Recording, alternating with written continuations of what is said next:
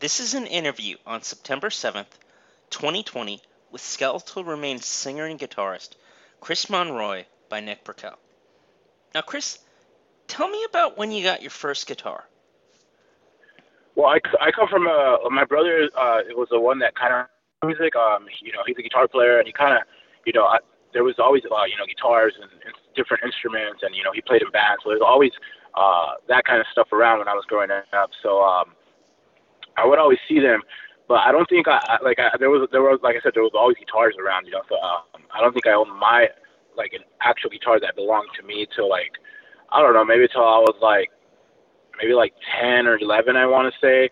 I went to Mexico on vacation with my father, and some of my friends that live over there, they were starting to like play guitar, and I already knew some things because my brother would teach me stuff here and there. Nothing serious, just like a couple chords or like a Nirvana song or something like that. So when I got over there, a few of my friends that lived out in Mexico, they were starting to like get into music and play guitar, and I kind of like when we would hang out, because when we would go to vacation over 3 weeks, sometimes a month. So I'd hang out with them all the time, and they'd be playing guitar, and they were already starting to get pretty good, and I only knew a few things. I'm like, yeah, my brother plays guitar, and I think the first time I actually bought a guitar, or my dad bought me a guitar, was in Mexico. I think I think we bought it at a music store. I can't remember where we bought it, but it was like this really cheap acoustic, and that was the first time I actually bought, like I had a guitar that belonged to me, but besides that, there was always guitars laying around, at home because, like I said, my brother would, he's the one that kind of inspired me to pick up an instrument. But yeah, I think I must have been maybe like 10 or 11 when I got my first, guitar. I started playing very young, but I wasn't really serious about it. I didn't start getting serious about it until, I bought my own guitar, and then I started like taking music class, and I think it was middle school or something. I started, taking, like I said, music class or whatever, and that's when I kind of started getting really serious about it. Once I got into high school, that's when I was like spending 10 hours a day playing guitar and stuff. So, but yeah, I think I was like 10 or 11, something like that. I'm not too sure. What kind of music education did you receive over the years, and have you taken private lessons? No, the only thing I've ever done was like the music class in high school and middle school. But to be honest, when I was taking music class in middle school, I wasn't even playing guitar, trombone or something. And then I moved to the drums for a bit. I did get one lesson from this dude, Jeff Potts, who he lives in LA now. He used to be in that band, Meltdown, who changed the name to Mantic Ritual. So I got one lesson from that dude once because, he's a killer guitar player. This was back like when I was playing in FBF, I don't know, maybe 2010. And so I got like one guitar lesson from that dude. But besides that, I never had any kind of lessons. It's all pretty much self-taught. Stuff that I learned from my brother, and then, stuff that I learned, I don't know, off the internet and YouTube, and, just learning songs that I liked and stuff like that. But yeah, I never really got any like professional guitar lessons or music lessons. I last spoke to you before Portland, Oregon's Famine Fest in 2016. Later that year, you played the Asakusa Death Fest in Japan. Can you tell me about what that concert was like? Yeah, dude. That fest, Asakusa was fucking awesome. That was our first time, going to Japan, and yeah, it was fucking killer, dude. We had a great time. I think we did 3 shows in Tokyo. We played the festival twice, and then we did like a secret show, I think, on Halloween, or it might have been, yeah, I think it was on Halloween. Yeah, man, that was fucking awesome. We had a great time. We were there for I think 3 or 4 days. We got a chance to like, look around. We went out and partied for Halloween, and yeah, man, it was fucking amazing. I can't wait to go back there. We had a plan to go back out there this year, but some stuff happened and it didn't work out. But hopefully we go back out there next year. But yeah, man, that was an awesome festival and an amazing country to play, man. Those fans are like, it was pretty surprising how many. We honestly didn't think we were going to be playing to any people at all, but there was so many people. And to be honest, I think that's the most merch we've ever sold in one, like at a show. Obviously on a tour, it's there just in one single show. For that festival, I think that's the most merch we've ever sold. So yeah, that was fucking awesome. We had a great time. Now, did you get to travel around Japan much and hit up any places to get like new musical gear or any rare albums? Not that time. I was there a few years before that with FBF, and I got to go to music shops and stuff like that. But this time when I went with Scalto, we didn't really have much time to like go around and find music stores. However, we did get a chance to walk around and get some food and stuff like that. And then on Halloween night, we went out and like partied till like 6 in the morning. And yeah, that was pretty killer. But we didn't really get to hit any like music stores or anything this time around. But yeah, hopefully next time we get out there, we have more time and we have more days, to actually look around and stuff. Can you fill me in on your current lineup in Skeletal Remains? Yeah, sure. So right now it's me and Mike De La O on guitar. Me and Mike were the ones that started the band back in 2011 or whatever. And after we finished writing the demo, he had to leave for some personal reasons, go out and start touring. This band, when this band was started, it was supposed to be just a small side project, nothing serious. And things were starting to get serious, and he didn't want to be we don't want to be that band member to hold the band back. So he decided to split. So recently, when we had the big lineup change, Mike has always been around, the band, and he's always been, very, very supportive and stuff throughout the years. So, we went to high school together, so we kind of grew up together, and I've always kept in touch with him, and he's even helped out a few times to fill in for our old guitar player when he wasn't able to do shows or whatever. So he came back in the band, and then our bass player Noah was also someone who was kind of helping out here and there when our other guitar player was. Noah was actually a guitar player. He would fill in for our old guitar player Adrian when he wasn't able to do shows, or like for example we did that Revocation tour last year. I think like we had a couple of dates in Canada, and Adrian wasn't able to get into Canada because he had some stuff on his record. So Noah was filling in for guitar on that, and then halfway through that tour, our bass player couldn't finish the tour, and Noah came in and helped finish, the tour on bass. So Noah has also been, been in like kind of helping out with the band. So that's our current lineup as of now, and then we just got a full-time drummer, Pierce Williams, who we will be announcing on Friday. I'm sure once this goes live or you post this, we should have already announced him. But yeah, we'll be announcing him this Friday. So that's the current lineup as of now.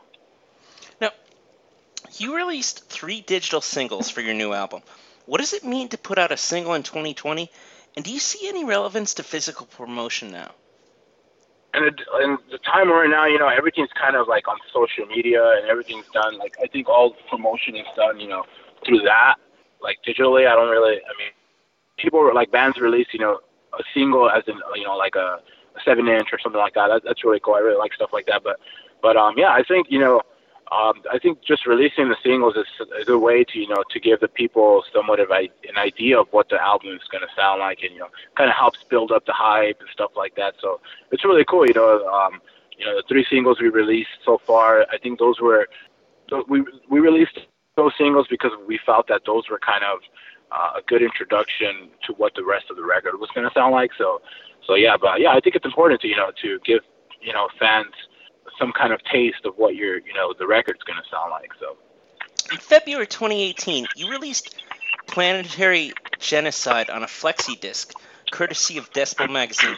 Tell me about that song, and also, what was it like just releasing music on flexi disc?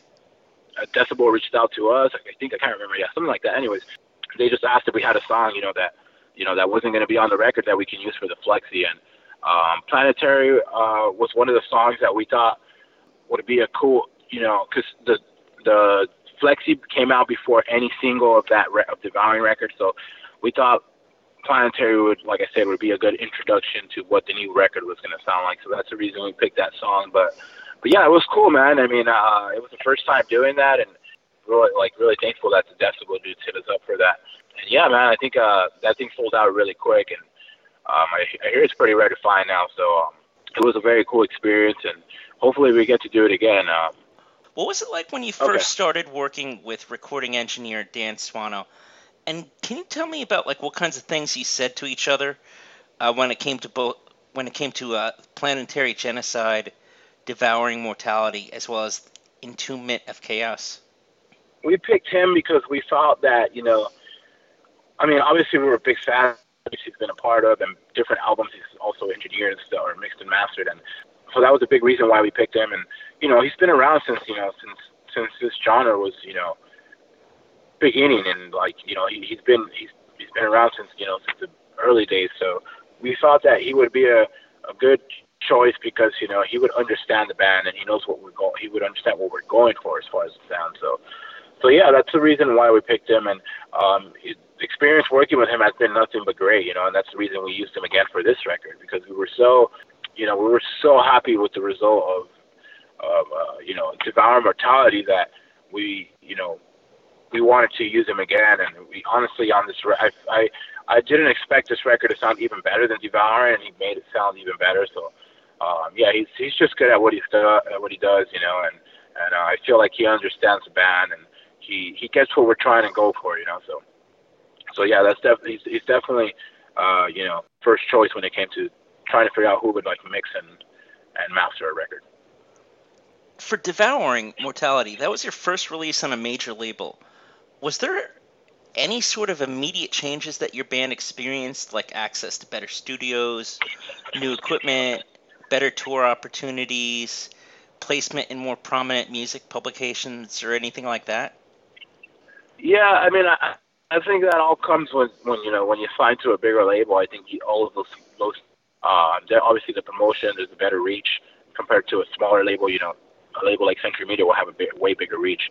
So things definitely, it seemed like our album was getting into more people, and more people were starting to discover the band, and I think that's why we've got the good opportunities for touring, stuff like that, and stuff like having a better budget when you record a record. When we weren't on Century Media, when we were on the last label, FDA, a lot of this, most of the stuff that we were doing was coming out of pocket. We were paying, the studio time to record a record, the artwork, and all that stuff. That was pretty much all coming from our own personal money. So, being on a record label like Century Media, you have a bigger budget, and that's the reason why we had the opportunity to be able to work with Dan Solano, Dan Secret for our artwork, and yeah. So things definitely it definitely gets better being part of of a bigger label. But I mean, that also depends on what kind of deal you get, But Century Media has treated us fucking amazing, and we're very happy with the relationship that we built with them, and part of a record label that has so many legendary bands and bands that we look up to. Just wondering where you were at. What were your favorite albums to listen to while you were recording Entombment of Chaos? While I was recording it, I don't really think I was listening too much, because I was just focused on either trying to track things or coming up with new ideas for solos, coming up with lyrics, trying to figure out vocal patterns. So I don't think I was really listening too much. If I was in the record, and when I was writing the record, it's a lot of different things, and not just death metal, different styles of music. I mean, I guess I can tell you what, when me and Mike were writing the record, there was definitely a lot of Morbid Angel being mixed, spin, a lot of the later stuff, with Tucker, like Gateways, Formulas, stuff like that. And then I don't know, there was a lot of different stuff. Dead Congregation was always spinning, into a lot of the classic stuff, the early Hate Eternal records, even the newest stuff, and yeah, a bunch of different stuff. I can't even remember, to be honest. But it was mostly when we were writing the record that I was listening to a lot of music, but we were actually recording. I don't really think there was much being spent. I was just more focused on trying to figure out stuff for the actual record.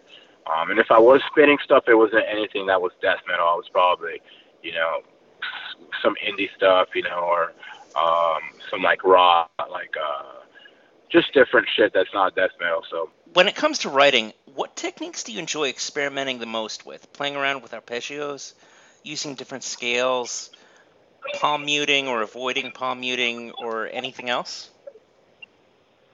Yeah, I mean, it's always different, man. I mean, it's more of what happens while I'm trying to come up with an idea. It's not really.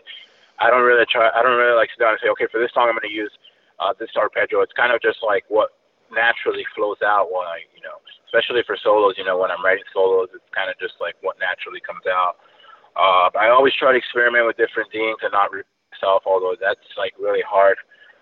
But yeah, different scales, different arpeggios, and different like I don't know, different phrasings for the arpeggios and scales and stuff like that. But I'm always I'm always trying to change things up to not sound too similar, but that's very hard. I'm kind of, I don't know, I feel like I stick with certain scales, and that's kind of became my style, I guess, and sound. So yeah, it's very hard. But yeah, I'm always experimenting with different things. Different, try to incorporate different ideas, new ideas, different arpeggios, different scales, different pickings, like hybrid picking. Just instead of just like all the time tremolo up and down picking. I always try to just mess around with different things. Elusive Divinity kicks off the album in an especially strong fashion. Tell me how old this song is and its origin. So when I started writing this record, I started writing it during the touring cycle of Devour Mortality. We were touring all the time. So when I was home every time, because most of the time I'm home, I'm usually just with my kids and family. So when I did have free time, I would try to sit down and write stuff. I attempted to try to write stuff with the last lineup, but things weren't working out. And, it was more of just me doing everything. So the first 3 or 4 songs of the record, were written in the last, I don't know, year or so. And then once, Mike came back into the band, we finished the rest of the record within a matter of, I don't know, 2 months or something, 6 weeks. So Elusive Divinity being part of the second half of the record that me and Mike wrote together. That song was a fairly new song. We wrote that song probably like in the beginning of this year, and yeah, it was just something that kind of like with the rest of the songs that me and him wrote, they kind of just came out, pretty fast. Me and him haven't written music together since the demo days back in 2010, 2011. Surprising to be able to write music together so fast, and like it almost seemed like we never stopped writing together. So yeah, that was one of the more newer songs that we finished. Yeah, that was written actually fairly quick. But yeah, sometime in the beginning of the year. It's not a song that's been written. Like we usually never write songs and bring them back a couple years later. That never really happens. If we write a song and we don't like it, we just toss it.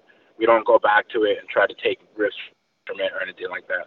It's always just either it's a good song or it's not. If it's not a good song, we toss it and we write a whole new track. Now, can you tell me how Dissectacy came to be and what type of songwriting techniques you used for it? I don't know. I never really gotten asked like what kind of techniques I use to write a song. Like it kind of just comes naturally, man. Like I don't know, when I'm writing a riff, I sit down and write a riff, and I exchange it with Mike and be like, hey, what do you think about this riff, or vice versa. He writes a riff and he exchanges it with me, and we tell him we go back and forth. Like if it's cool, then we agree on it. If not, we go back and forth and try to change something with it, or just completely scratch it and write something completely different. So that's kind of the process of how we write music. There's not really, I don't think, any special techniques or anything we use. We kind of just write a riff, show it to each other, and if we're okay with it, we keep it and continue from there. If not, we move things around with the riff and try to make it to where we're happy, and then keep going like that until we have a complete song. But that song was just that actually Dissectacy was a song that I wrote before Mike came in. So that song had been written, during the whole touring cycle of Devour Mortality, like I mentioned earlier, when I was home and when I was able to write stuff. But most of that stuff I was just writing at home to a drum machine on my computer. So I'd come up with a riff, and then I'd think of a drum beat that I thought would be good for that riff, and then I'd write the riff out on my computer with through MIDI, and then I recorded the riff on top of it, and that's how I wrote the first 3 or 4. That's how we wrote the whole record, because we didn't have a drummer. We didn't have a full-time drummer, so we wrote all the record to a drum machine, and then once we were done writing it, we sent all the tracks to Charlie, who played drums on the record, and he learned all the songs, and he flew down to LA, a couple weeks before we were supposed to hit the studio, rehearsed everything, got it as tight as possible, and then we went into record. I think Unfurling the Casket was my favorite non-single of the album. Can you tell me about that track? Yeah, sure. So yeah, that track was also a track that I wrote. The tracks that I wrote were Unfurling, Dissectacy, Congregation of Flesh, and Tombs of Chaos, which used to be a completely different song. But we completely changed the riffs and, reworked that song once Mike came in, and it became something completely different. So that used to be a completely different song, but we reworked everything and, made it better. But yeah, that song, Unfurling, was actually, I always had that, I had that idea of the intro that's kind of like, a Human Era style death intro that I had written like a long time ago, and that's kind of how the song started. And then from there the rest of the riffs came, and then that was the song. And then once we finished the whole record, I've always wanted to do this idea of like a very cool intro, kind of blackened, kind of Carcass, like 1985 style intro, and that's how I came up with the idea for that intro of Unfurling. But yeah, it was just kind of like I said, man. Most of the music kind of just came out naturally. I mean, there's not really like any techniques or certain techniques I use; they just come out. Now, were you able to play any of these songs live yet, or do any webcast concerts or anything? Yeah, we did. We did a live recording a few weeks ago that we probably will release maybe this week or the following week, after the record drops. And I think we did. It's not like a whole full set. I think it's like 4 songs or 3 songs that we'll be releasing, and the majority of them are the newer tracks from the new album.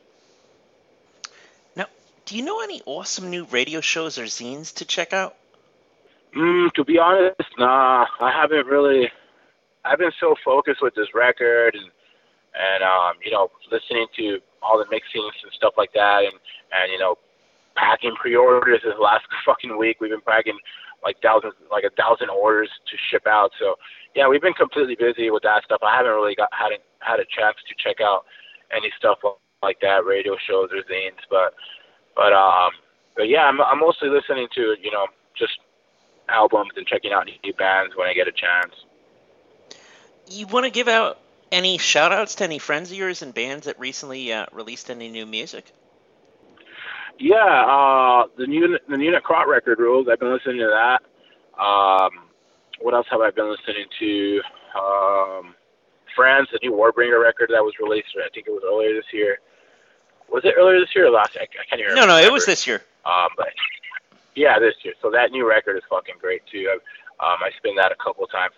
Good friends of ours, and newer stuff that I've been listening to. Not necessarily friends, but newer bands that I've been listening to recently is like I've been listening to that new Holocaust record. I'm not sure if you're familiar with them. They're like I think they're from Scandinavia. That new record, I think it's called Calandra or something like that. It's like a green cover. I've been listening to that nonstop. That's really cool. It's more like it's not really like death metal. It's more like I think they call it adventure rock or something like that. But it's really cool. Very 80s sounding.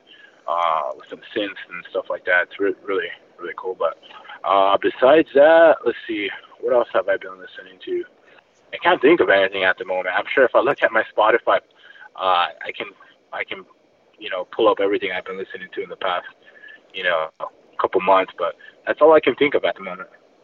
Now, what is your most cherished musical possession? It could be gear, an autographed album, something like that. I'm not sure. I have a really killer first pressing of power metal, Pantera's power metal, that I picked up in Japan back in, I don't know, when I was out there with FBF. I picked up a fucking first pressing of Pantera's power metal. That's something that I try to take care of. But like instruments, my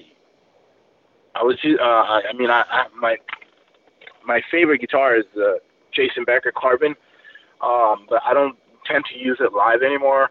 I was going to use it on this record for solos, but it's kind of hard with the drop tuning, and it has a shorter